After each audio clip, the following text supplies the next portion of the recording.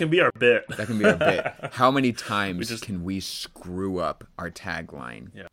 And then we'll talk for 10 minutes about how we screwed it up. Yep. All right. Hello and welcome to Good Film Hunting, where we bring you film analysis for a modern audience. I'm Connor Reed. I'm Riley Hardy. Yeah. Good job, Connor. You nailed it. Hey! Nailed the tagline. Yeah. All right. Well, today we are finishing up our animation series, which is kind of a bummer, but, we're looking forward to getting on to other things as well. But today we are talking about DreamWorks' The Prince of Egypt. Yeah. Which yes. I'm pumped to talk about. I don't know how you're feeling about this, but I'm so pumped. Oh, I'm so pumped. Yeah. I'm so pumped. I had the VHS and I played it often. Me So, too. Yeah, this was actually DreamWorks' first traditionally animated movie. Right behind Ants. Yeah, So, yeah. yeah, we're tackling DreamWorks today. Mm-hmm. So it should be a good one. It always seemed weird to me, too, that at the start of 3D animated films, that two movies about ants were made. Because Pixar made Bug's Life, and then DreamWorks made Ants. It's like, Yep. what was the draw for and that? It's funny because it really established the trend for the studio, or like Right. it's like we had two movies about ants, and both of these movies really showcased like the studio's style. Mm-hmm. Like, DreamWorks, they broke off of Disney. It was Jeffrey Katzenberg, Steven Spielberg, and who was the other guy? SKG. SKG, remember? Right. DreamWorks SKG, Right. Spielberg, Katzenberg, and something with a G. I don't remember his name. Yeah. But, yeah, man, Ants was, like, edgy. Yeah. Like an adult Oh, cartoon, man. You get to see Woody Allen in bug form, so that's something. That movie really was, like, scary when I watched it. Oh, my was, gosh, yeah. It had such a weird, maybe not scary is not the right word, but it had a weird tone. It did. No, that movie like scarred me as a kid because there's like the whole scene whenever all the ants are fighting up against the termites or something like that, and he like picks up the other guy's head that he was talking to. Oh yeah, yeah. That scarred me so much as a kid. Like that freaked me out. Yeah, I just remember them, going into battle and just really thinking like, wow, those ants, they're all gonna die. I know. And like just because they're all getting murdered by these bugs. Yeah. And I just guess I watched that movie at a time when I was just realizing the weight of war almost. Mm-hmm. Death and So it's kind of all trivial that. to talk about ants when we're talking about war.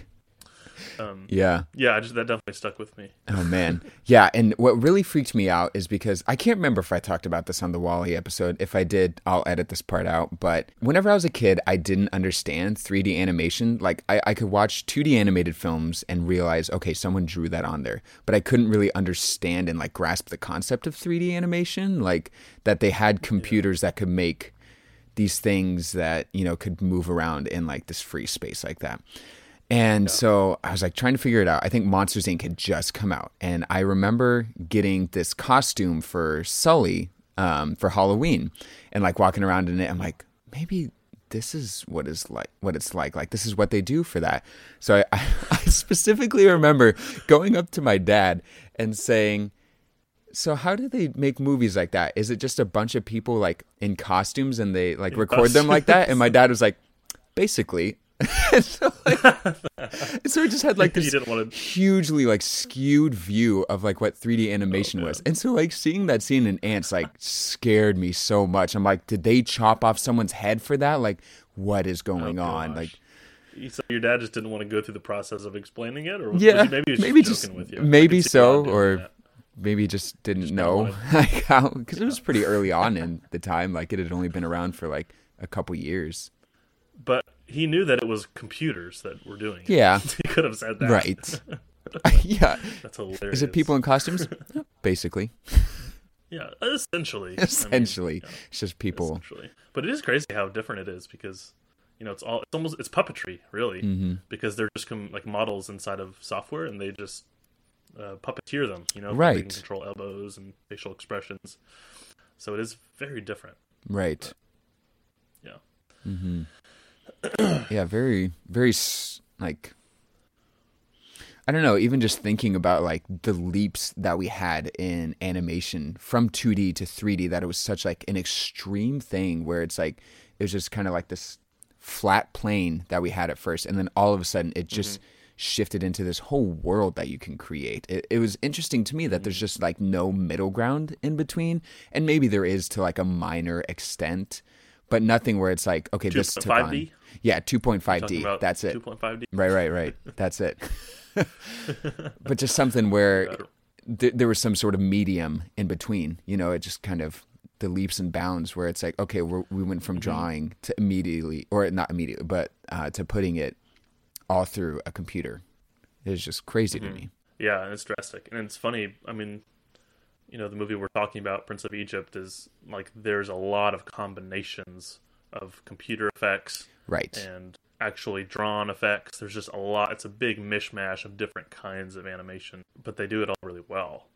And so it's I don't know if it's the first movie. It's not the first movie to merge all those, but I think it's one that it has a big mixture of all those. In almost every scene, there's tons of effects in that movie. Yeah, that's something I didn't even realize up until like this viewing, and probably the last time I saw it was like maybe like 5 years ago or so. But I watched this movie all the time as a kid, and like.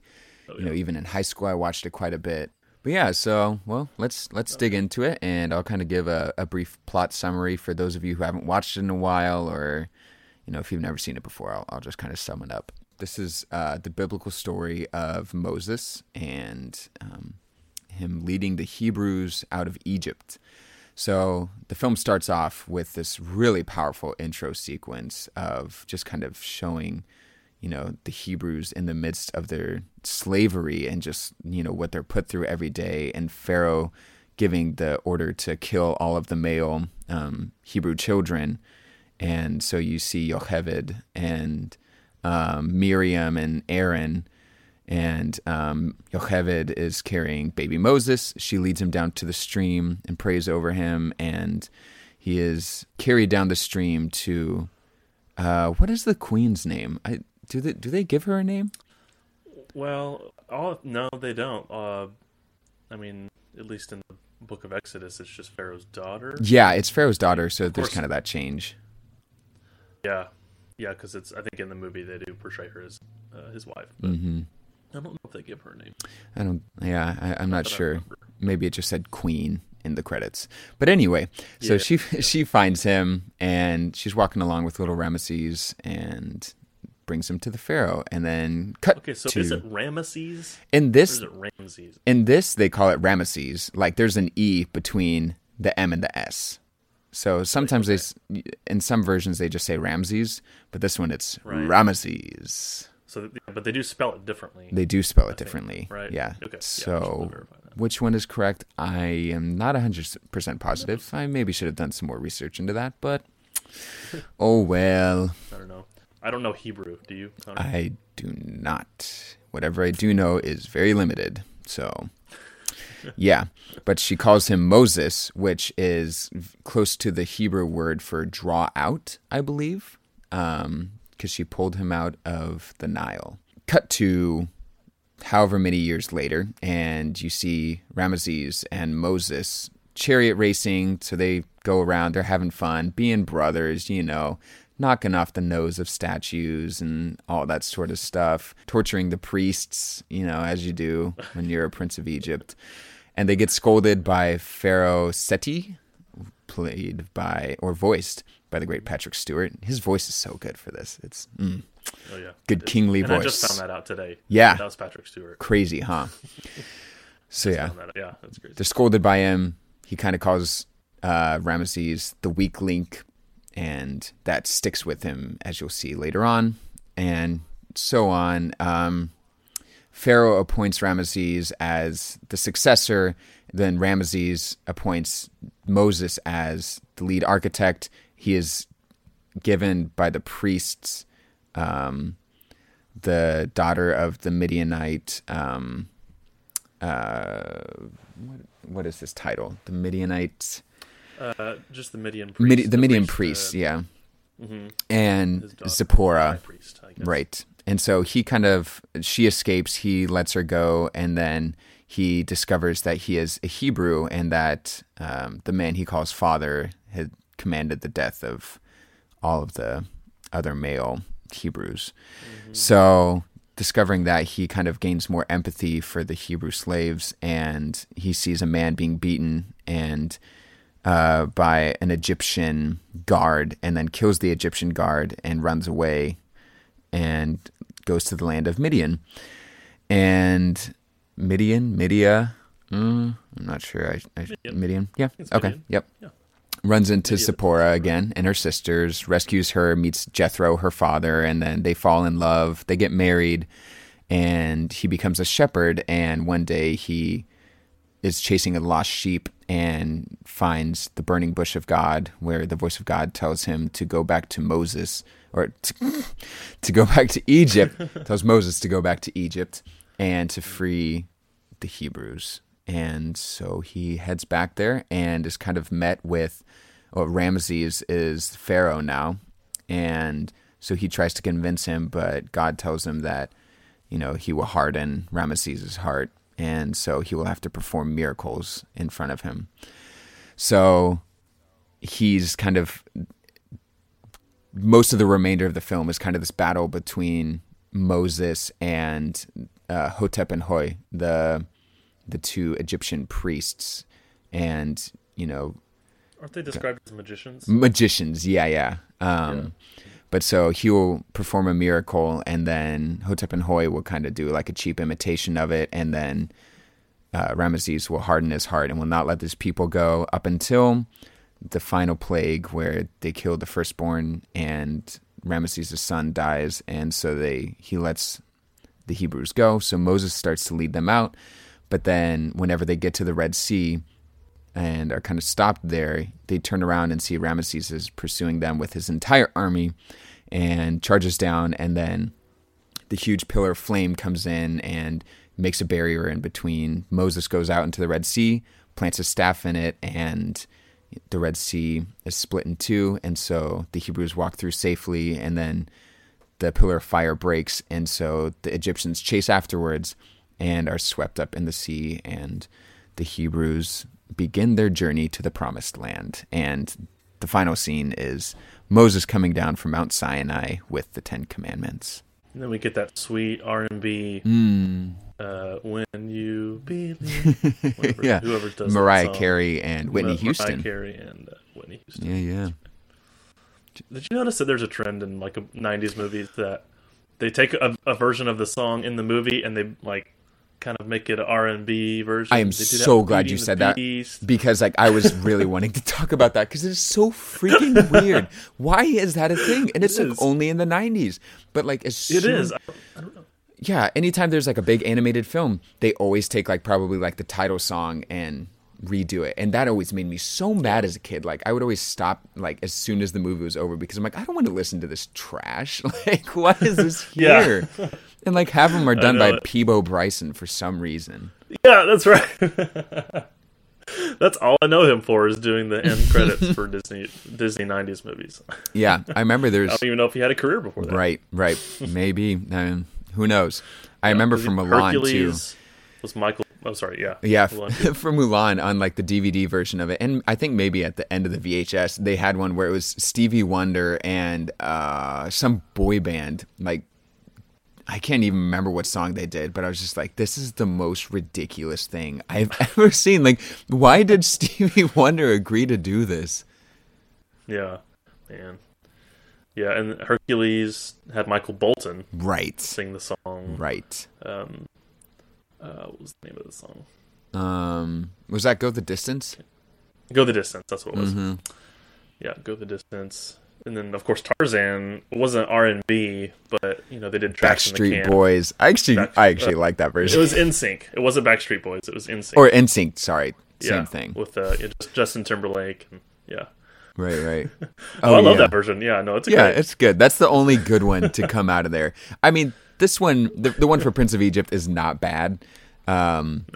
Comparatively to some of the other ones. Like, some of the others are just so cringeworthy. Like, whoever thought that was a good idea should be fired. Yeah. And maybe they were. I don't know. Of course, we can't say much about, Elton John's You Can Feel the Love Tonight. I mean, that's Can You Feel the Love Tonight? Can You Feel the Love Tonight? I mean, that was good. That's good. I'll be honest, I liked most of them. Really? I mean, yeah. They always just made me kind of frustrated. I'm like, the original is so much better. Why do I even want to hear this version? Yeah. I mean, yeah. That was the 90s for you. That's the 90s. Ugh, what a decade, man. Yeah. A lot of good movies in the 90s. Yeah. Though. Like, honestly, if I was to pick a decade of some of the best movies ever, I might pick the 90s. You know? Yeah. I mean, there's some stellar hits, but there's also a lot of bombers. Oh, for sure. But I feel like, as a generalization, there were a ton of hits from the 90s. Yeah. I mean, you got your Jurassic Park, Forrest Gump, your Shawshank Redemption, Jurassic Park, Braveheart, Schindler's List, American Beauty. Braveheart, yeah, you've got a lot of those in there. Yeah, that's true. So, like, that's the one that always jumps out to me. Like Matrix, like a lot of groundbreaking films. Right. Of course, that's, computer technology is emerging at that time. But Terminator 2, amazing movie. Oh, yeah. So good. And, like, good TV shows, too. That was, like, the peak of, like, the sitcoms. Yeah. You get, like, Frasier, Seinfeld, all that good stuff. Yeah. Yeah. Man. It's funny, though, this is kind of getting off topic, but, like, the sitcom genre is, like, totally dying out. Yeah. Just the laugh track. Thank God. Like, and it makes sense because, what's the point of that? It's dumb. It's like, it's kind of insulting to the audience. It's like, I'm going to tell you when you need to laugh. Yeah. Because you're not smart enough to figure it out on your own. I know. Yeah. It seems like Disney Channel is the only one keeping it alive right now. I mean, I haven't seen anything on Disney Channel for, like, the last, I don't know how many years, but I remember their shows. I don't have TV. Oh, yeah. Who does? I mean, no offense to those of you who out there who still have cable TV. Like, good on you. It's all about streaming now. Streaming, yeah. Well, still trying to figure out what I think about that. Yeah, it's kind of weird. I wonder if it's a dangerous thing just because it's a draw away from, like, the rarity that we had as kids where, it was always, like, a gem to find, like, go to, like, the Hollywood Video on Friday night and, like, pick out 2 movies and bring them back. And then those are the 2 movies you'd watch during the weekend. And because it was so limited, it just kind of made you appreciate the films more, Yeah, that's true. With having everything at your fingertips, it's great because we can have access to a lot of films like never seen before. We can really go in depth with all of that. But I kind of wonder if, people would kind of start to lose, like, the whole almost nostalgic factor of just everything kind of being, you have to hunt for it. And whenever you find it, you're like, oh, yes, I'm so glad I found this. And it's so much more enjoyable because of that. Exactly. I don't know how often this happens to you, but, like, I'll just get on Netflix and just be completely overwhelmed with all of the options. Oh, all the time. I'll spend 30, 45 minutes looking for something. And then I'll give up. Yeah, not pick anything because it's like not pick anything. I don't want to get into or a I'll just TV go back show. To The Office. Yeah, and all the movies that I want to watch are, like, too long, and so I'm just like I don't have the time for this, and so I could have watched, like, half a movie in the time that it takes me to pick something or not pick something. Yeah. So it's like it's funny because, like, I'll just always look at the runtime and I'm just like, too long. I've wasted so much time. Yeah. If I added all the time together that I was looking for movies, I could watch a lot of movies. Yeah, it's like it has to be an hour and 20 minutes or under, or I'm not watching. It's got to be a tight hour 15. Otherwise, I can't do it. It costs me too much. Well, true. We should probably dig into this movie now. Probably. I don't know how long we've been going, but a little while. So, okay. But man, this. I honestly think there will never be another animated film like this ever again. This is such, like, a crazy gem, and and part of it maybe even placed into the theme of it. So I'm just going to throw out my 2 words right now, but I put in unwanted responsibility. This it just deals so much with a man being called by his God to go and do something. And they do play it on it in the film, but I feel there's a lot more kind of reluctance in the story in Exodus of him just, like, not wanting to go and do that and saying I don't want to go and be the figurehead for this. Like, I am not worthy of it. Like, my words will come out wrong and all that, and I'll mess it up. Yeah, and they didn't even I wonder what it would have been like if they would have laid into that more, because just thinking about like his like just from the burning bush on, he doesn't. I mean, he's kind of all in at that point. Yeah. I mean, there are moments where he's like just really saddened at what's going on, but there's never after that moment he's pretty much all in with what God has in store. Right. And so I wonder if what it would have been like if they would have played into that kind of his doubting a little bit more. Yeah. Yeah, and I think they play into it in a different aspect than what is actually in the text. In the whole scope of him being brothers with Ramesses and him having to go up against his brother. And that's kind of like the main source of his, not wanting to do this, because he's having to go against the person who he's grown up with, who he's been childhood friends with, who, they tormented the priests with and ran chariots through the streets and destroyed stuff with and consoled each other. And so having to forsake him for these people that he doesn't even know is, it's a hard emotional thing. Right. My 2 words are devastating love. One thing I really love about this movie is, and we can get into this a little bit more, but just briefly, I mean, just the way they portray God, they portray him, they portray different aspects of him very well. And I think they portray I kind of like to call it his goodness and his greatness. So his kind of, the God that's talked about a lot in the old, people kind of compare and contrast God from the New Testament versus the Old Testament, and they kind of say the God of the Old Testament is more fire and brimstone, and then kind of the New Testament is more of a display of his love. But destructive love, because there's so much kind of chaos going around, and this is kind of specifically in the relationship between Moses and Ramses, and specifically during the period of let my people go, Pharaoh says no, let my people go, Pharaoh says no. It's just this constant cycle of Moses trying to do what he's been called to do, trying to love his God, following him, doing what is right, and then Ramses not responding to that and causing more destruction. And so it's just a vicious cycle of destruction, and then Moses, responding to the call. I feel like God portrayed in this, he comes equally in love and in truth. I mean, in delivering his people, doing the right thing. So those are my 2 words. Yeah, that's fascinating. And that to me is one of the most striking aspects of the film, is just the relationship between the two of them. I feel is one of the like the emotional crux of the film, and I didn't really grasp that as much as a kid, but nowadays, man, it hits me so hard. Like having to think of like, if any of you have listened to like our Wally episode, I love my brother so much, and just even imagining having to be on polar opposite sides where we're like fighting against each other, and it gets to like this point of like almost hatred for each other. It just breaks my heart thinking about that. Like that is such a hard thing to be called to do, is to go against your brother. Oh my gosh, yeah.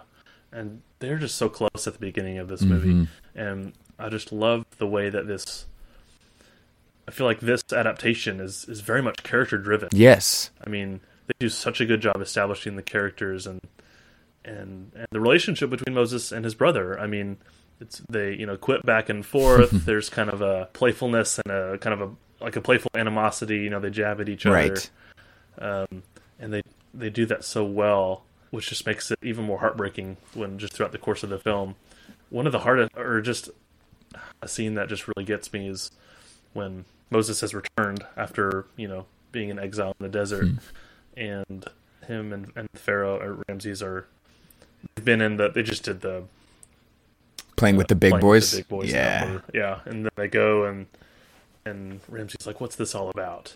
And he's just like, why can't it be like, why can't things be the way they were? And it's this brief moment where it almost seems possible for like them to reconcile, or Ramses at least thinks that they can, but Moses is just like, things cannot be as they were unless this is changed. Or it's and just the kind of the symbolism of him giving his ring back. Oh my gosh! Saying, yeah, this ring was like the symbol of their brotherhood, and it's the one thing he didn't toss away when he was shedding his, all of his clothes, his prince trappings, and that he was holding on to that as as a symbol of his brother, and he's like, this can't be as it was, in the current state of things, and so it's just that was so heartbreaking, to see, and then. His heart was hardened. Yeah. Pharaoh's heart was hardened. And like it even kind of comes back in later on in the film. Like there's another point where he meets up with Pharaoh again, and Pharaoh is kind of brooding on he's in his the spot, Anubis right? statue. Like up. Yeah, and he comes down and they're like, "Oh, do you remember whenever we did this and remember this and remember this?" And they're like brothers again for that like brief moment. You're like, "Oh, maybe it's gonna happen. Really maybe briefly. he will let the Hebrews go." And then his like son comes in and it's like, "Whoa, why is he in here? Isn't he the man who's done all this to us? Like, why is he?" And you just see like his eyes just kind of like glare at Moses, and it's like that's it. It's gonna take the destruction of Egypt. Gone. But yeah, I honestly think there will never be another animated movie like this ever again. Just from That interests me why you say that. like in what way? Sorry, keep going. Okay. Wait, why do you think? Well, that's just a bold claim that there will never be another movie like that. Well, first off, that it's 2D animation, and so like who That's knows? true. Yeah. But even in the sense of like 3D films, I never think there's going to be something like this again because. This was such a monumental task that they took on. First off, to basically have your entire animation company to be built off of a biblical story is pretty unheard of. There's like this story that whenever this film had kind of been in like limbo for a while, where Jeffrey Katzenberg kept on pitching it to the executives at Disney, and they're all just like, no, we don't want to do that. That's not really our thing. And so they make DreamWorks, and then they want to start off with something big and something epic. And Jeffrey Katzenberg and Steven Spielberg are talking, and just like, well, what are we going to do? Like, we want to make something very grandiose that'll set the stage for us and have all these different elements in it.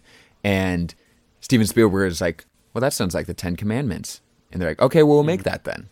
And it's crazy that that's the first thing that they did. And to have your studio start off with something so like on such a big scale, and it was epic proportions. It was a huge film.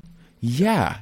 I mean, just the scope of everything in it and how much they use like 2D and 3D animation in it is crazy. Like there's so much of it, like just in the way that the camera moves throughout it, and like the set pieces of it, and like the backdrops, and just having like hundreds of people animated in one frame together is just nuts to think about. And not to mention the whole cast. Like every single role in this is a major actor that is playing them. There's like no small characters. Like even like some of the people that don't even have like a lot of lines, like Aaron and Miriam don't have a ton of lines. They play like pivotal characters, but it's like, Aaron's played by Jeff Goldblum, and Miriam is played by which Sandra is Bullock. Almost distracting. Not quite, but almost distracting. Yeah. I like his voice in this. I think it's really good. It is good. He lends like a good quality to it, to like the timidity of the character that they portray in it. And gotta have Sandy in there. Oh man. Good old Sandy. Oh, Sandy. Yeah. Just like you were saying though about just it being epic proportions. I mean, the CG in this movie is amazing, and I believe it will stand the test of time, no doubt. I feel like so many movies around this era have animation that isn't going to be looked upon so fondly, like in the future. But just to give you an idea, and like I believe it was like 10 animators working on that 4-minute sequence of the Red Sea. Right. Took them like 2 years to complete that. Right.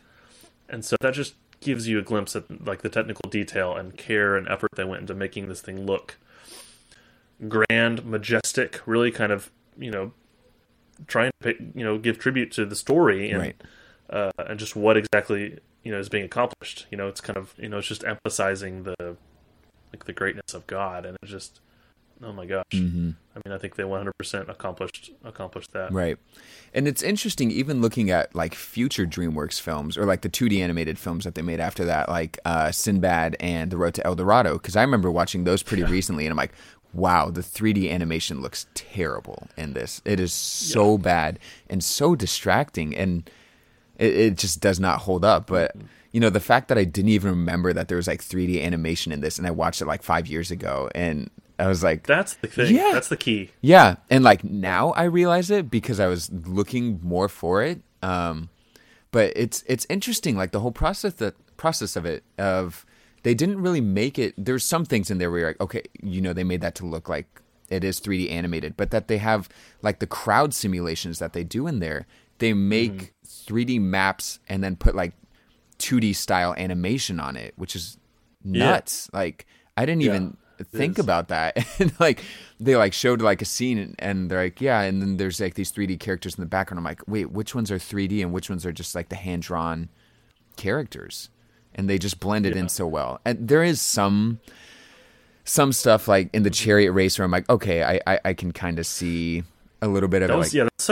That was such a complex like set piece. Oh my gosh. You know, chariots on this scaffolding. It was really, you know, like you never see stuff like that, so it was even almost kind of hard to even have a reference for right it. Yeah, because it's like the only chariot thing that you really see before that is like kind of like the Ben-Hur chariot race and maybe a couple other films, but even so it's like they're not riding down scaffolding with a giant nose falling down on them. Like, right, it's just the physics of it are kind of crazy, and so it's pretty nuts. And that just made me think though there's such a brief period in like, I don't know if you would call it art history, but like in cinema history, just with, 2D integration with 3D, because I feel like it's such a short period of time because they do it in Tarzan, Treasure Planet, and Atlantis. Those are all movies that kind of utilize 2D characters in a 3D environment, right? And they all kind of do it. Disney had their own thing called Deep Canvas, which I'm sure we'll talk about in another episode, right? But that's like such a short period of time. That's probably like even if not even 10 years, like maybe 8 years, where that kind of style happened, right? And that's like kind of mind blowing, and it's gone. It's totally don't have 2D gone. animation anymore. It's completely gone, and that just makes me want to cry. Oh, you can cry on my shoulder, Riley. It's okay. Oh, thank you. So sad, but. It really is sad that that's gone. It is. I mean, and I am glad that we have movies like this that we can continue to watch, but it is a sad thing. Yeah. This is also like a musical unlike any other animated musical I've seen. It's so operatic and Shakespearean, and the music just holds up so well. Like every single song is a hit. There, like usually in a lot of like animated films, there will be like one or two songs where I'm like, okay, I could deal with that not being in there. But this one, every single song is amazing, and like I just always forget it. Where I'm like, oh, this is my favorite song, and then I listen to another one, I'm like, no, this one is, and it's just always changing because they're all so good. Yeah, you didn't settle on a single one. I mean, I'd probably have to say "Deliver Us" if I did have to choose. Because that to me is just one of the most powerful songs I've ever heard. Like it still gives me chills, like listening to it, and I even just listening to it, like I'll start to tear up at it just because it's such an emotional scene. It's kind of the anthem of the movie. It really is. You know? It's kind of the backbone of it. Yeah. One thing I love about the movie is the intro, or just about the music, is that they introduce like 3 different musical themes in the first like 5 minutes of the movie. Yeah. The very first thing we hear, like as the DreamWorks logo is going, is kind of the Burning Bush theme, kind of the choral, orchestral, those really like beautiful notes. Oh, I love that theme. And then right after that, we hear, like we see the Prince of Egypt logo, and we hear the River Lullaby, the lullaby theme, or the River Lullaby, just the one trumpet blaring that, and then right after that, we get the and then it starts the Deliver Us, and so we just hear a good variety. They kind of start the motifs early on. Yeah. And like, and so whenever you talk about like really powerful intro sequences, of course people talk about like Up, and then like going into like the live action realm, like, what is it called? Something Touch of Evil and all that, like of just like these really impactful, like, oh, this is how you start a movie. Like this to me is a perfect example of that because it is so emotional and just like tells the story of a whole nation all at once, and you immediately get what all is going on, and you're already so emotionally pulled in that, you know, you're like, I don't even know like where the rest of this movie is going to go, but I'm hooked because not only do they show you like the scope of like this entire people group's like suffering, but that it's like on the individual level. Whenever you see Yocheved bringing Moses down to the stream, and just that shot of her and like the wind blowing the hair in her face and the tears streaking down just gets me every time. It's so powerful. It is. Yeah, that sequence of the basket in the river just getting washed around always made me so nervous as a kid, or I just never liked it because I was just like, oh, is he going to fall? Yeah, you know, is he going to get eaten by a crocodile, smashed by a boat? Yeah, every time I thought that. Little baby Moses. And then once he's... Yeah, and then he finally, you know, moseys on down towards the Pharaoh's wife. Right. And then everything is okay. But right. Yeah, there's a sense of tension in that scene, even though I knew what was going to happen. Yeah, this movie probably for me holds the record that like to make me tear up the earliest on in the movie, because the intro always gets me. It is so rough.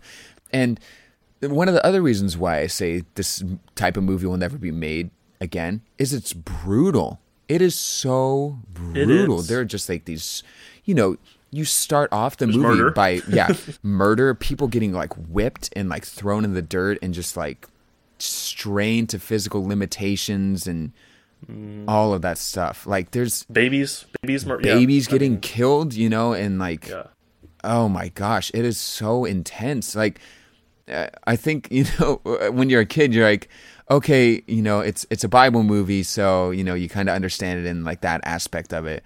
But, you know, looking back on it now, I'm like, wow, there is a lot of intense themes in here, and just especially the plague sequence is horrifying. You know, you see like all the people with like the boils on them and like the livestock dying and, you know, rivers of blood and you know, the firstborns being killed. That haunted me as a kid. That scared me so much. It felt very real. Yeah. I mean, especially because like I'm the oldest in my family. I'm like, oh my gosh, is this gonna happen? You would have died. Oh no.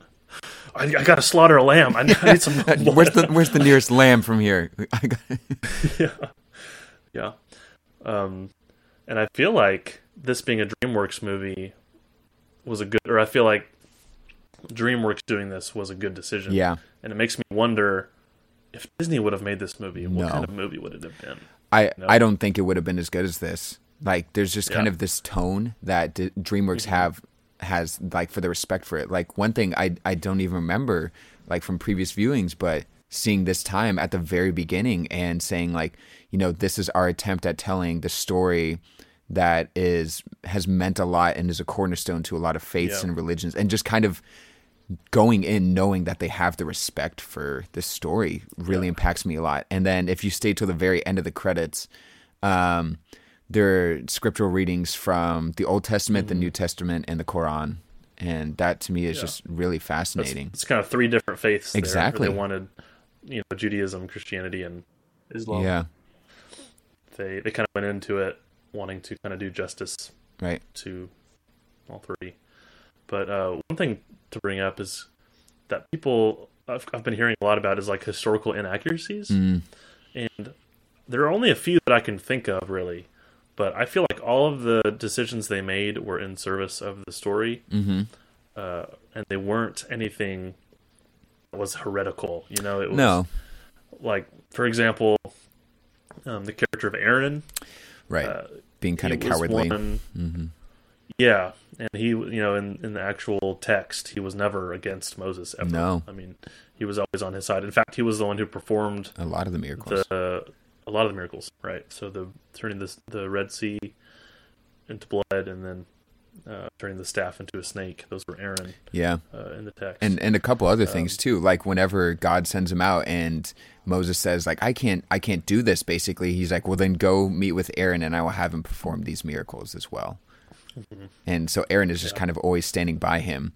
But it is interesting, like, because I kind of like his character in this, even though it is not scripturally accurate, because he is so, like, timid. And there's just kind of this little turnaround for him that if you blink, you'll miss it, where, you know, the entire time he's kind of like, oh, no, this is ridiculous. Like, you're not my brother. Like, I'm sorry that Miriam is speaking out.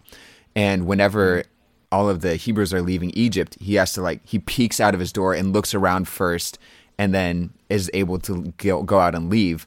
But then by the time they get to the Red Sea and Moses parts it, Aaron is the first one to walk through.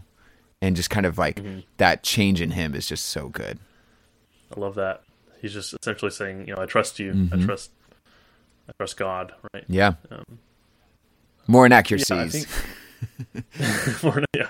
And I think, like, those kinds of things don't matter because what they're trying to emphasize in the story is like the greatness of God. I mean, that's who they're trying to elevate in that moment. And so it doesn't matter who's performing the miracle because he's just a vessel. Yeah. And so it's not, I don't know, people throw a fit over that, and I don't really understand why. But no. Yeah. Were there other inaccuracies that jumped out to The you? thing that bothered me the most was whenever the Egyptians charged that a lot of people had swords and all that. I'm like, I mean, you got to realize the time you're living in. Like, hardly anyone would have had a sword or anything like that. Like, they'd probably be mostly fighting with, like, clubs or something. So, just for me, just being a history nut, that's, like, the main thing that bothers me, that they have access to all those metals, because I'm like, they would not have been able to refine that much at this time period at all. Like, maybe some spears or something like that, but it definitely wouldn't be steel at the top. It would be rocks or that sort of thing. It would be rock. Yeah, rocks would be the, doing the damage. What about the Ten Commandments? Doesn't it kind of advances history a little bit ahead of its time, probably too? Well, even they're wearing like armor, I think. Yeah, but well, one thing too is just the age difference, because Moses stays a young man throughout this, but in the Bible, he's 80 years old whenever he comes back to Pharaoh. So he's like an old man. Like, he has his whole family. He has all these kids whenever he's in Midian. And, you know, they just kind of cut that out, which totally makes sense, because to have like something like that span, like, be like, okay, now we're going to jump like 60 years into the future. You're just like, what? Like, that doesn't make any sense. Yeah, it's kind of a lot to keep up with. Yeah. And like all of a sudden he's an old man, because it's like, if I had seen that as a kid, I would have thought it would be a completely different character. And so kind of them keeping him the same age really helps. I think younger minds understand it better. Right. It was just cleaner cut. Right. You know, less puzzle pieces to put together, I think. And of course there's other smaller things in there that we don't really need to nitpick. But to me, I think you said it well, in that a lot of these changes don't really matter, in the sense that as long as they have like the theme and the truth of the story to it, then that's what is important. Like, I would rather have them kind of, you know, fudge some of the numbers or like shift a couple things around for better storytelling, but keep the story true, than have everything be like historically accurate and yet kind of miss out on some of the intent of the story. Of course. And there's always issues transferring something from, you know, text to movie, script to movie, right?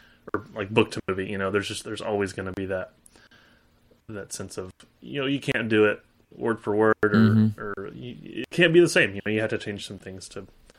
It's called an adaptation for a reason. You know, it's adapted to screen. Right.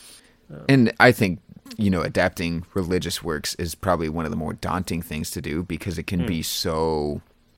Like, people can take huge offense over it, and it's like, I can't think of a single movie that has been made more like publicly or like on a bigger scale that have like religious themes in it that hasn't been like boycotted by some religious group. You know, there's always going to be something. Yeah, and so I don't know. That's a tough question, because like, I remember whenever Noah came out, I knew, like, I know Darren Aronofsky. I know his films. I know it's not going to be like, you know, a typical, like a Ten Commandments sort of thing, but it's going to be more of like the struggle of the human nature throughout all of it. And so like, going into it, I'm like, I know this is going to be a dark movie.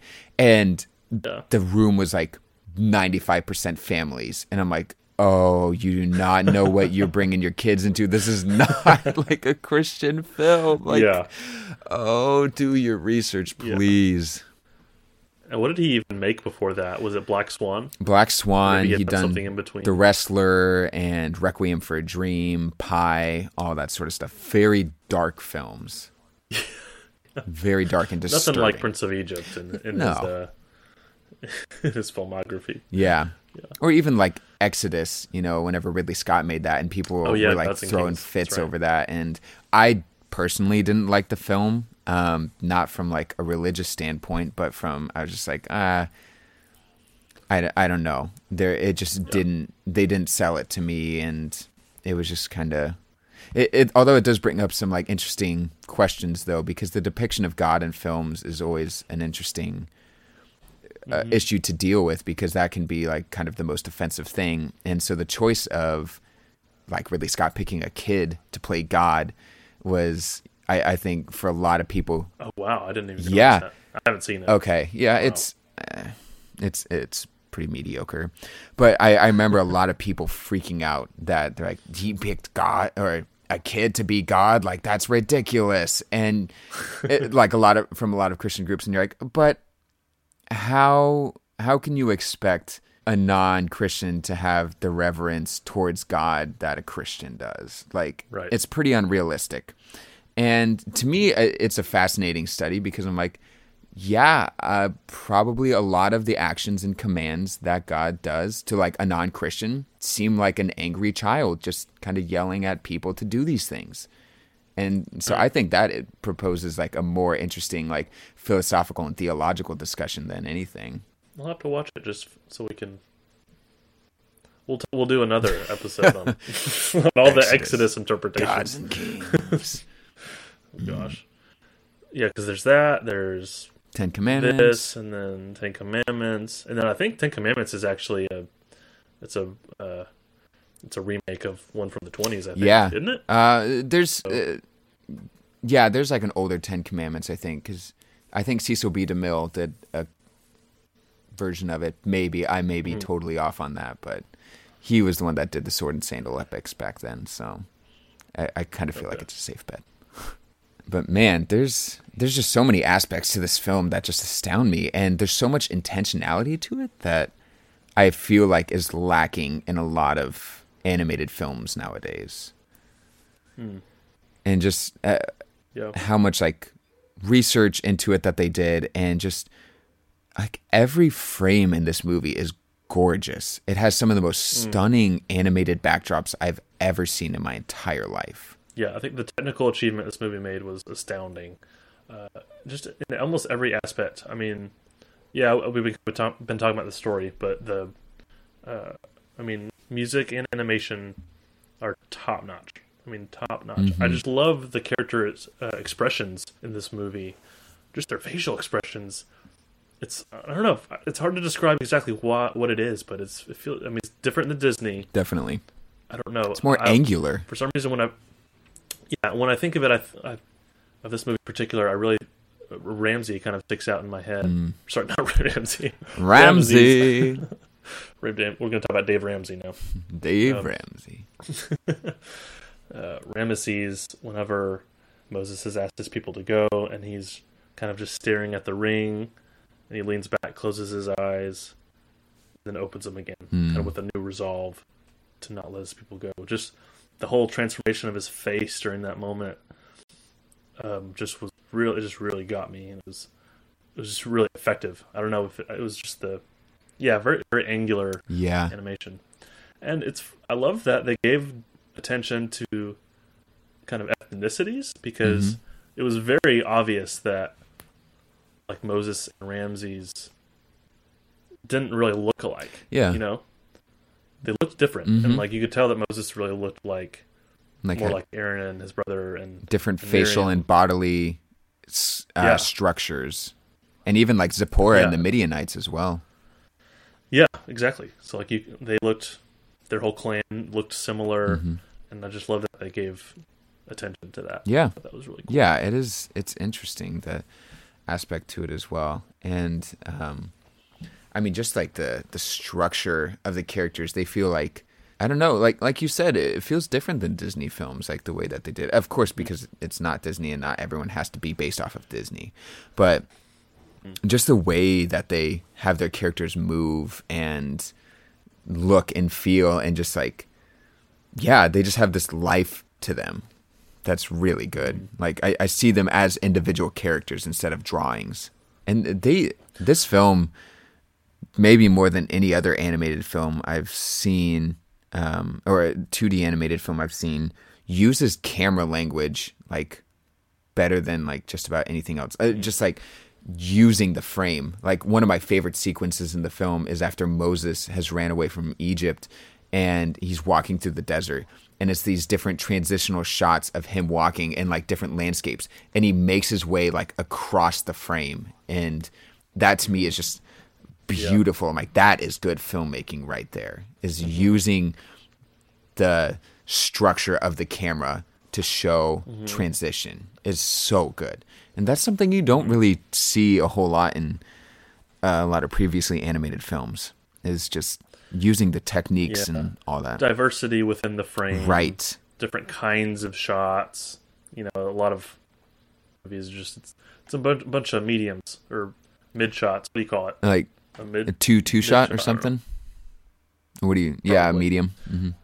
Yeah, medium. Just like, just lacks diversity, essentially. Right. And yeah, gosh, one of my, or I think my favorite song in this movie is "All I Ever Wanted." Yeah, I love the way it starts, because it's, I don't know if it's considered part of the theme, but just the the Hans Zimmer score. It's right after Moses realizes that he's a Hebrew, right, or after Miriam sings him that song to him, and he's like, he has that moment of realization. And then he kind of panics and runs back home. But then the music starts right then, and I just love that theme. The whole song of "All I Ever Wanted" is kind of interesting because it's a lie. Pretty much because it's what? A lie. Yeah, because like the whole song is pretty much saying, he's like trying to convince himself of that this is what he wants. But then the very last phrase is, "Surely this is all I ever wanted." It's like a hint of doubt in there, but that's the only moment in the song, and I thought that was really cool. And then even within the song itself, I kind of found some foreshadowing, because part of the lyrics are, I'm a sovereign prince of Egypt, son of a proud history that's shown etched on every wall.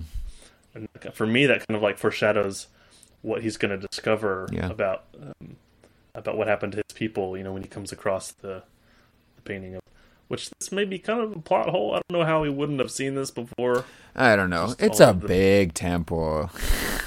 Yeah, but I feel like that's true. Even so, where he has the dream immediately afterwards, where he's an etching on the wall. Yeah, exactly. And so I thought that was really unique.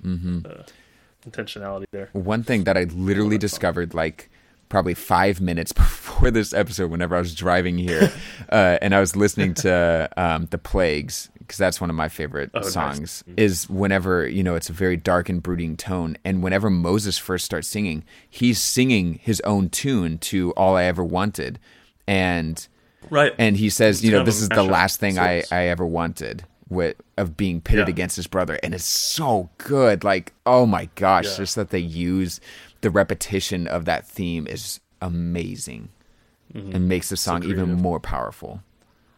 Yeah, I love that song. So we've got that song. We've got, what other song? Through Heaven's Eyes. Is that the name of the song? Yeah, Through Heaven's Eyes. Yeah. Heaven's Eyes. Such a good one. I this is like even happening now of like, oh yeah, this is my favorite one, and then I think about another one, I'm like, oh my gosh, but this is so good too. Have you have the CD, right, of the soundtrack? I don't own it, but I think in college you gave it to me and I downloaded it on my computer. Right. So I do have it. But the CD is like nuts. So like it has all of the songs that are in the film. And then typical 90s CD, they have the thing where they add on a bunch of extra songs at the end where it's like sung by a bunch of different people. So it starts off, you have like When You Believe by Mariah Carey and Whitney Houston. And then you have like Through Heaven's Boys to Eyes. Men, baby. Boys to Men. Come on. Are you kidding me? 2 Boys to Men songs. Through Heaven's Eyes, which is they do a cover of Through Heaven's Eyes, which is like the most atrocious thing I've ever heard. It is so weird. Then there's like The River Lullaby, performed by Amy Grant, of course, because you have to have that in the late 90s. Oh yeah. And then to me, the most bonkers song on this album, Humanity, which is one I've only listened to once, and it is ridiculous. I just have to read you who all is in this song, because this is nuts. So there's a bunch of people on here who I don't know. Who knows? Maybe some of you will know.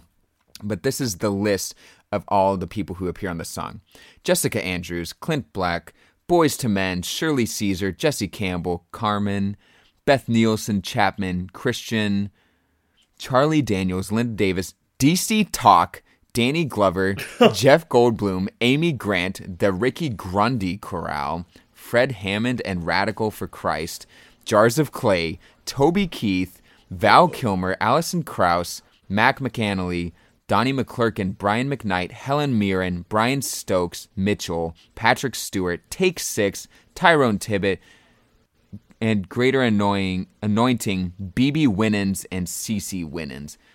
Which, what? Wow. What is that? That's one song? That's one Or song. is that for the whole? And What? isn't that nuts? I listened to it and I was like, there's no way. Like, how am I going to hear Patrick Stewart and Helen Mirren on this song? And like, it's weird because like some of the artists will get like one line in a verse. And so like, I heard like one line where I'm like, that's DC Talk. Like, what are they doing on this? Oh my gosh. Like, oh, what is this? That's kind of late for DC Talk too, because they had their peak like in the late 80s or something. Like kind of early 90s. Yeah. I don't know. DC Talk is back, boy. Boy. Oh my gosh. Yep, good old DC. Yeah. It's funny. I feel like there's a lot of soundtracks out there that add random songs that weren't in the movie to the soundtrack. It's just like a total marketing thing. Yeah. You know? Did you notice that there was this whole trend where it's like 90s and early to mid 2000s, like any movie that kind of had like Christian themes in it, they would release like the CD of the soundtrack and then release a CD that's like songs inspired by it. Yeah. Like, that is so weird. Why did they do that? Like, I remember there's one for like, there's like 3 different Prince of Egypt CDs, and then there's like one for like Chronicles of Narnia, both for like The Lion, the Witch, and the Wardrobe, and Prince Caspian. And I don't know why they thought that was a good idea. Yeah, well, some of them were I know that they were written for the movie. Right. But others, I don't know if they were or weren't. But I don't know. It's just kind of a cash grab, you know. Although we did get This Is Home out of the Prince Caspian one. So that's good. Switchfoot. Yeah, which I can't believe this is our first Switchfoot shout out. It's taken us, 8 episodes to get here? 9? This is number 8. Yeah. Oh, yeah. No, you're right. This is number 9. Yeah. But, yeah, I mean, we'll have maybe, I'm sure if we did a music podcast, it would have been. Oh, yeah. In Pretty our close. Intro. Oh, yeah. Of course. Of course. You got to do it. Yeah. If you don't know who Switchfoot is, check them out, please. I don't even know what to say. Right. We'll just move on. Yeah.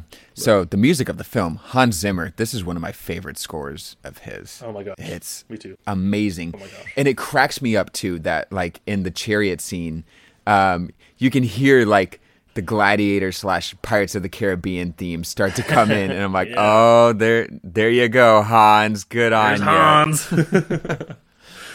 Hans, the way we love him. Mm-hmm. Yeah. My favorite, like, honestly, the songs are great, but like what really shines for me is just the musical score and the arrangements. Right. And probably where I get hit emotionally the hardest is just the Burning Bush theme. Oh my gosh. Just the arrangement during that scene. I've been moved to tears several times watching that. So this gets added to your list. Sorry, not quite to tears.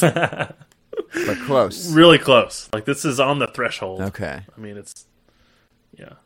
If you were ever interested in math, if an asymptote where it just gets up, it's like it gets so close. Right. You feel it where well enough. It never actually gets there. It's like as close as possible. Yeah. Your eyes start to redden a bit, and you get the sniffles coming on, and you're so for close. Me, it's all about the chest, the feeling in the chest. Oh, and it heaves. My heartbeat beats a lot faster, and it's just like and then my breath kind of. The rate kind of changes. Yeah. And oh my gosh. The waterworks. So I listened. Yeah, I listened to that. I watched this movie a couple nights ago, and I was like, I don't care that I have neighbors. I'm blasting the sound during this scene because I want to feel the power of God in the moment. So I am that I am. That I am. Who made man's mouth? The mute, the deaf, the blind? Did not I? Yeah. Now go. Seriously, that moment it's kind of, I guess you could call it the turning point in the story. Yeah. Or it's really where, he has his mission. And so it's a pivotal moment in the movie. And that's, when I think of the Prince of Egypt, that's usually what I think about. Mm-hmm. Is that moment. Yeah, that is. That's the feeling in my heart, that spot that I go to when I think of it. Right. That to me is probably the most powerful scene in the movie as well. It's just, it's so well done too. Like it is. It doesn't feel cheesy or like preachy or anything like that. It's just kind of this man just thrown into this state that, it's crazy. And to like even kind of go into like a little bit more of historical context, because I love just diving into that. It's pretty fascinating to me that I just recently found out that like the Midianites that he's staying with were actually monotheistic, which is really rare back then. Like I was just assuming like, oh yeah, they're polytheistic like kind of everyone else is. Because it's like even the Hebrews get to a point where I think at this point they are still polytheistic, but they like kind of put God over everyone. And it's not until the Ten Commandments that they centralized and they're like, okay, we need to be monotheistic, because they kind of refer to like the God of Moses, the God of Jacob. It's like there's this one God that seems to kind of be taking the stage, but they still kind of recognize other gods. Exactly. And it kind of even plays into Ramesses' mindset of just like, I've never heard of your God, or these are the gods of a quote unquote lesser people, like why would I follow him? And so you kind of get that sense of like, oh, he just doesn't understand because there's so many other gods that he follows, like by the power of Ra, Anubis, Anubis, Heftet. Oh, gosh, I can't remember most of them. What do you think of those two characters? Hotep and Hoi? Like kind of they're kind of the comedy relief, kind of, but they're not even that funny. That really, I think they're pretty funny. They're kind of funny. They have some really funny lines in there. The funny moment, I think, or like when they pour water on them, when they're up. Ramesses, you'll be in trouble for this.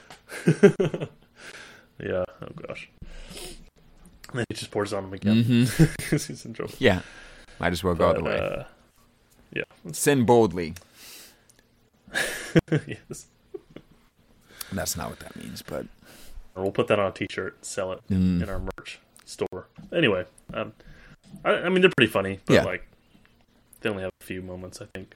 Right. But it's not supposed to be a funny movie. No, no. It's a pretty serious film, which also at the time for animated films was pretty rare, to just have one with such a serious tone and to address such weighty subjects. I can't really think of anything else that does that, I mean, maybe in a different sense, like a non-religious sense, but it just, there's so many concepts that they grasp in here of just like, faith, of death and life, of slavery, of, royalty and all of these things. Mm-hmm. It's just a mature film overall. And even I would kind of describe the music that way. I mean, I feel like Hans Zimmer scores animated movies the same way he does like a normal movie. Exactly. Like, and that's kind of one of the reasons they brought him on to The Lion King in the first place, was because that was like his first animated movie. Right. And they wanted him to kind of bring to kind of ditch the standard way that animated movies were scored. And Lion King is another one of my favorite. I feel like of Hans Zimmer's scores, his animated ones are my favorite. Okay. Honestly. I'd probably say mine is Inception, but I do love his animated ones as well. Yeah, Lion King and The Prince of Egypt are probably the standouts for me of his filmography. But yeah, he just approached this movie with so like the score is very I don't know what's the word. I mean, it's grandiose, mature, and it's grandiose, epic. It doesn't play as much of a logistical role as more of a creating the right moods, and the themes he brings into it that are repeated throughout are just played at the right moments, just to bring the right emotion out of you, and it's just done in such an eloquent way. I'm not really sure how else to describe it. Yeah, and that kind of makes me think of something else too. So this film actually really has a huge impact on me, because it is actually, in a way, like one of my biggest inspirations, and one of the films that led me to want to be in the film industry, because this was actually the first film that I watched like as a kid where I realized movies can be more than movies. Like, it's more than just entertainment, and there's like power, and films can impact people's lives. And I think I was like maybe like in 3rd or 4th grade or something like that. And I remember watching it for like the billionth time, and just like it just clicking right then and there. I'm like, there is weight to this.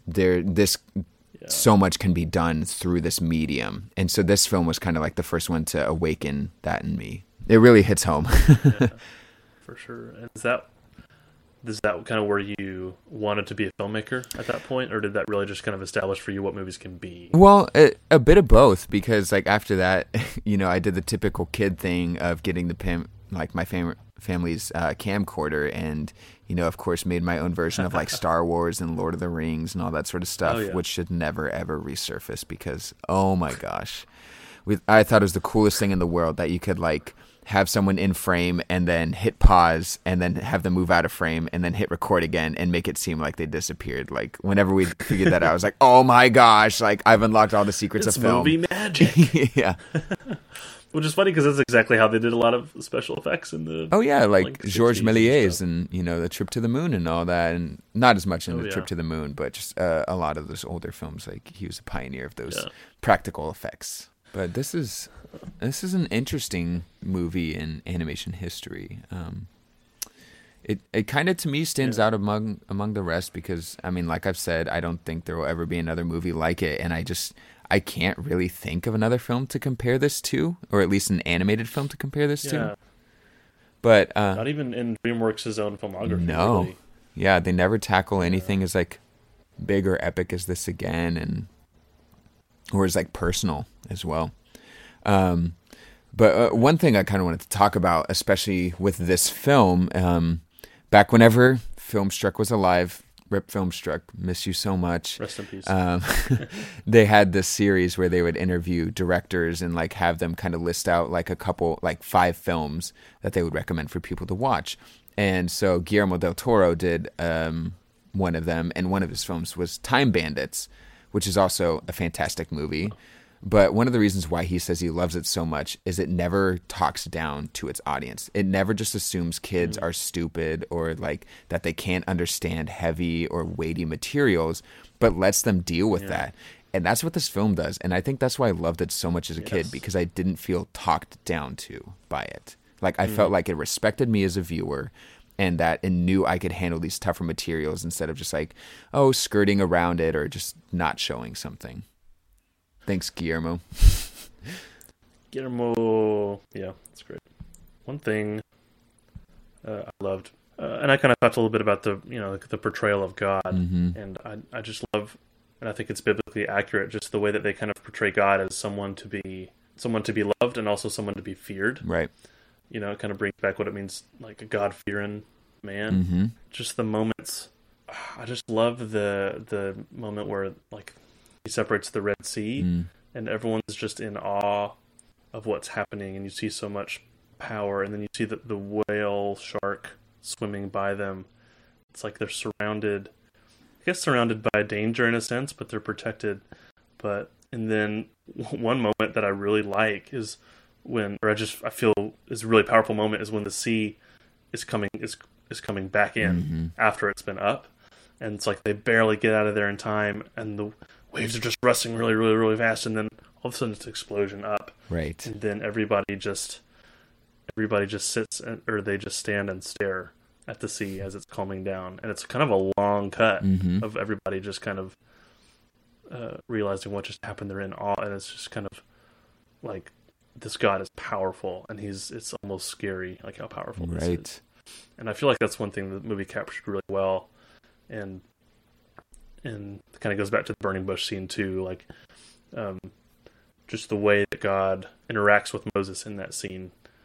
He's very loving, but then the moment Moses accuses him of choosing the wrong person, he like, pow, he whaps him, and he's like, no, like, I think, he says, who made man's mouth? Right. It's like, this is me. Like, I made the mute, the deaf, the blind. You know, it's like, who to do this but me? Or like, did I do this? You know? And I just love how quickly he kind of rebuked Moses. But then right after that is the moment where he's like, don't worry, you know, I'll be with you when you do this. I will give you the power. And he just envelops him in his presence and in his glory. And he just comes back to him in a loving way. And so I just love how in that whole scene you see different aspects of God, I think. And I will strike them with all my really wonders. Well. Just such an amazing way to phrase that. Like, I remember, like, just even as a kid, like, hearing that and being like, oh my gosh, like, wow. What do you think of them having, you know, so there's like, you know, it's predominantly a man's voice, but you also hear like a woman and a child in there as well. Like, what are your thoughts on that? Yeah, I think it's, I mean, obviously God, I mean, as far as this, you know, the scripture says, I mean, God doesn't have a gender. I mean, I think it was interesting that they used Val Kilmer to voice it, you know, same as Moses. And I think that was what they did in Ten Commandments too. And I think this was a big deal for them to try and figure out. I think they experimented a lot with, like, who's going to be more powerful? Like, should it be equally a woman's voice and equally a man's? I think they played around, but eventually settled on kind of having Val Kilmer's voice be the dominant one. And I think it works well. Yeah. I don't really know if it would have been... I'm trying to imagine in my head what it would have been like if it was like equally female and like male. Maybe just a bit distracting, almost. It would definitely be like, oh, I'm really noticing that it's a female and a male at the same time. Right. And I don't think it should be something you notice a whole lot, you know? I mean, it's, you know, God the Father. Right. It's kind of symbolism. He's symbolized as a man, or as a male. But I think I was happy with how they did it. I think it was effective. Mm-hmm. What about you?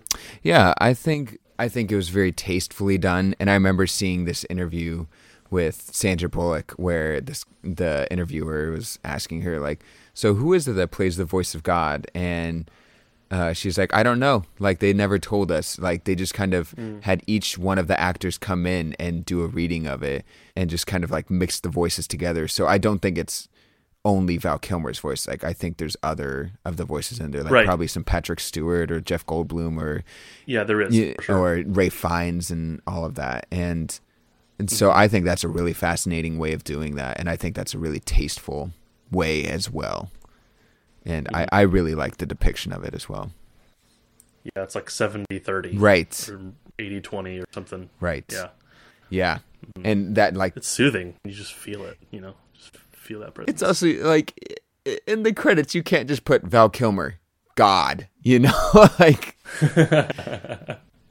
Yeah. So I think that's a good way to kind of skirt around that as well. I also just want to give a shout out to Ray Fiennes because I love him as an actor, and his voice as Ramesses is just perfect in this. Like, oh my gosh, all the voices are perfect, but him especially just captures the emotion of it so well. Just his cries out to Moses of his longing to want his brother back with him. It's heartbreaking. Yeah. Just the kind of the scene towards the end where you hear Ramses yelling back at Moses after he's already crossed, and it's just kind of echoing in his mind. It's like he's never going to forget that. Yeah.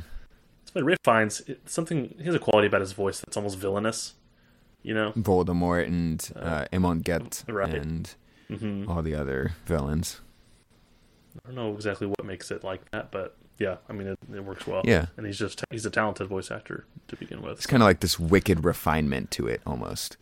You know, where you're like, oh, it almost seems soothing the way it is, but it's just like there's something slightly where you're like, oh, maybe not. Right. It sounds very intelligent, though. Like, it sounds sure of himself. You know? Yeah. I don't know. There's just almost a certainty about his voice. I don't know. But yeah. Yeah, it's good. Mm-hmm. Go Ralph Fiennes. Yeah, good on you. Well, I would love to keep on talking about this more, but we should probably start to wrap it up. It's been a little while. This is definitely a longer one now. Yeah.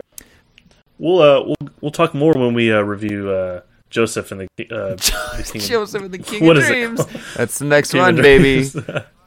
That's right. Oh, man. What a fantastic sequel. Really lives up. It's like they said with all the great sequels where it surpasses the one before it. Oh, yeah. I mean... Godfather 2, move out of the way. Joseph, King of Dreams is coming in. Yeah, it will stand the test of time. Right. Well, okay, I can't remember how many points I have from last time, but... yeah, we're gonna do points now. Yeah, we're gonna try and keep track. We'll try out with that. We haven't figured out what's gonna happen with the winner. Maybe you guys could give us some input on that as well. But yeah, for our little trivia section, yeah, we're gonna start keeping track of points. And do I get a point for listing off all of the each one per of the Disney's 9 Old Men, or is that one big one, or maybe 5 or something? Yeah, we're still trying to figure out how to structure it, right? Because, and maybe y'all can help us with this, but I don't know. Because what's my incentive? It's I could just make the quiz really hard. I know, and Connor wouldn't be able to answer. Yeah, he wouldn't get any points. That wouldn't be any fun. Trying to figure that out. No, it would not be any fun. Okay. It'd be fun for me though, because I would know all the answers and Connor wouldn't. Boo! Just kidding. All right. Well, let's get down to it. Question number 1. So, Steven Spielberg was one of the original creators of DreamWorks, as you know. What were there were 2 other main animated films that I can think of that he had integral parts of, and they are based off of a director we have already talked about. What were they? Where he was his role on them was executive producer. Okay, so he was not actual director. No. And you said this was around the same time? It was before Prince of Egypt. So before Prince of Egypt, there were 2 main features that he worked on with a director that we've talked about. What were they? Okay. Now, he had his own animation studio very briefly. Right. There was only 3 movies in that right studio. So, and by director we've already talked about, you mean in this episode? No, or we've centered one of our episodes around one of his movies. Right. Okay. An American Tail. Mm-hmm. I know he was involved, yep, right? That's one of them. Okay. Land Before Time? Yep. You got it. All right. Was it those 2? Those are the 2, yeah. And then he also did work on right. We're Back, but I'm not counting that since it's not Don Bluth. But right. Yeah. Emblemation. Very short-lived studio. Yeah. My parents Balto never let me watch movie. We're Back, unfortunately, because Yeah, I never saw that one. Okay. Did you watch Balto? I did. Have we ever talked about Balto? I loved Balto as a kid. Yeah. Not as much now? I haven't seen it in a long time. I just remember watching it with some friend. I have no idea who it was, and her sitting on the bed and howling whenever the dogs howled, and it kind of freaked me out. Or the wolves, whatever they are. Oh my goodness. Yeah. That might mess with your experience. My viewing experience. Yeah, that was a good one. Okay. Yeah, we'll have on our series part 2. We'll tackle. Right. That. Right. So, the next question regarding the directors of this film, there is a standout in. There's a first timer in relation to the direction of this film, which that's a weird way of putting it. Yes, Brenda Chapman. Yeah, and she was. Wait, what was the part 2 of that question? So, what was significant about her being on it? Well, yeah, she was. I mean, she hadn't directed. She had directed, right? Mm-hmm. It was her first. There's something a little more to this as well. Okay. of why it's important that she's on this and she's one of the directors.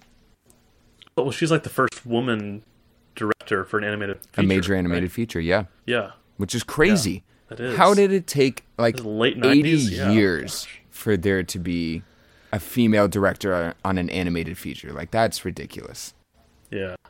Wow, that is crazy. Yeah. I mean, because I'm trying to think of like some of the first female directors. I probably don't know who they are, but yeah, late 90s. That's like way too late in the game. Oh, so Or ridiculous. just surprising, Yeah. you know? Yeah. Yeah. Okay. The other trivia question before we get to the big challenge. Let me get 100% here. All right. So there were 3 artists who the filmmakers drew inspiration from for this film in all aspects of it. Who were they? And not just like painters, but they're kind of a little bit all over the place. Artists. I want to say I remember reading something about this. So are all 3 of them in the same kind of group? Like They're not in the same medium. 2 of them are kind of in the same medium. Shoot, man. That's a good one. Are they all men? They are. Okay, so one of them's probably like a music person. No? Huh. Did one of them contribute to the soundtrack? No. There's no musicians in this. Oh, at all. Oh, okay. Oh, what is? I'm thinking of it in my head. I don't know the name though. Paul Rubens No. or something like that. I don't know. I'm calling a lifeline. Okay. There are 2 fine artists and 1 filmmaker. Filmmaker. Cecil B. DeMille. Nope. I'll give you another hint towards it. We are about to talk about some of his movies. Like, full episodes. Okay. Let's see. Someone probably did. Or it's probably like Gone with the Wind. I'm trying to think of who directed that. Did you direct Gone with the Wind? No. Lawrence of Arabia? Yes. Oh. Frick, who directed that? Oh, who was that? That was... He's one of my favorite filmmakers. What else has he directed? Dr. Zhivago. One of your favorite? Bridge on the River Kwai. Summertime. Oh, man. Madeline. I feel like Passage to India. I should know this. What are his initials? DL. I thought that would help me more than it did. Deal. While you're thinking, I'm going to run to the restaurant again.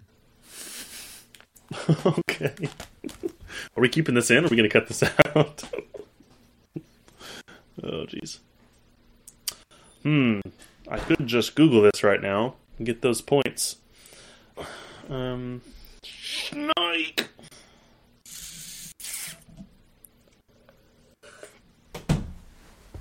Are you looking it up? Dude, I was just about to. I don't know, man. I can't think. All right. I can't believe it. And I feel like I know who... I feel like I will know who it is, but it's just not coming to my brain. So do you want me to tell you all 3 or just the filmmaker? Tell me all 3. Okay. I don't think I'm going to get So the filmmaker is David Lean, the great David Lean. Oh. Yeah. Yeah, I don't think I would have gotten that. And then there are 2 artists. So one is Gustave Doré, who did a bunch of like biblical painting or biblical drawings that are very interesting, have a very interesting sense of lighting and dramaticism about them. And then Claude Monet for the color palette of the film. Monet. Okay. Yep. Wow. Interesting. Yeah, definitely. I did not know that. And I was it cracks me up too because like I remember like watching this and being like, wow, this reminds me a lot of Lawrence of Arabia. And it's like they drew specific inspiration from Lawrence of Arabia. So there you go. Okay. Wow. Yeah. Very good. All right. You ready for your challenge? I hope you'll Yes. get this one. What are the 10 plagues? Ooh. Okay. Well, one of them's the slaying of the firstborn. It's number 10. Then there's the locusts. Right. That is See, number, what is that? 5, 6? I'm looking it up right now. And I'll kind of give you some slack on this because in different like versions, they like kind of say it's different things. Twisted a Yeah, little yeah. Okay. There's leprosy, right? Disease. Kind of. It's the boils. I'll give you that. Boils. Okay. Yeah. Famine. In a sense. They can't grow crops. In a sense. Their cows died. Yes. There you go. The livestock. Okay. Livestock is gone. Let's see. And I already said the locusts. And the sun. Yes. Blocked out the sun, right? There's something about the water. Mm-hmm. No? It was just the water turned to blood. That was one of the plagues. Okay. How many have I got left? 5? Yes. No, 4. Yeah, 4. And they weren't able to grow anything, right? I mean, for a certain reason. There's nothing else. Okay. Well, because of no sun. No, before that. You're missing the 3rd, 4th, and 7th, or 2nd, 3rd, 4th, 7th plagues. Oh, like bugs, like gnats? Yes, that's one of them. Separate? Okay. That's separate from the locusts, I guess. Oh, yeah, just like fire raining down. Mm-hmm. Yeah, like hail and fire. Right, okay. Yep, 2 more. Yeah, 2 more. Was it something with their dreams? No. Were they... Okay. Frogs. That's 1. Yep. 1 left. Okay. Oh, man. I'm proud of myself. Better than I thought I would. I think they're all depicted in the movie, I think. Yeah. Some of them are kind of mixed together. Yeah. There's a lot of bugs. Yeah. The last one is another bug one. Oh, is it? Okay. Mm-hmm. Mosquitoes? Close. Well, I already said gnats. Bigger gnats. Wasps? No. Bees? Nope. No stingers. No stingers. Just annoying. Just flies? Yes. Okay. There you go. All right. Nice. All right. Good on you. I'm a Bible scholar. For the record, I'm not a Bible scholar. Well, you did it. Wow. Nice. I did it. That was good. I get a lot of points on that one. Yeah, probably. yeah. I don't know. We'll see. Yeah, we'll figure out the point system for the other ones later. So, well, I think that about wraps us up. As much as we'd love to keep on talking about this. But. Well, thank you so much for joining us. Hey, Riley. Another long one. How about you tease our next series since we're at the end of this one? Yeah, okay. So, we're pretty excited about this one. It's kind of a 2-for-1 in a sense, because we're going to be tackling the modern epic versus the classic epic. So, essentially what we're going to do with that is we're going to take kind of the classic epic, kind of your Lawrence of Arabia, Gone with the Wind, Dr. Zhivago, movies along that vein. We haven't exactly hammered them out yet, but stuff like that. Kind of compare them to the modern day epic. We're going to kind of define what we think that is in modern times, and kind of see, well, what's changed in those years, and is it a good or a bad thing? So that will be part of the discussion. But but we do know for a fact that our first one will be covering the movie Dr. Zhivago. Yes, indeed. So, which I have never seen. Me neither. And it's a long one. We would recommend you watch it if you can get the time. Please do. It's like 3.5 hours. Yep, it'll be worth it. I trust David Lean. Yeah, yes.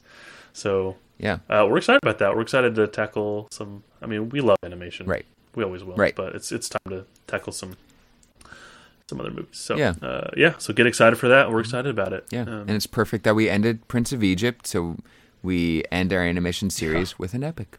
Here we go. That's right. Transition. Segues. There we go. We're perfect. Unintentional. Oh, right. Right. We meant that. Sorry, I didn't mean unintentional. We were totally purposeful about this being here. It was absolutely purpose. Right. Yeah.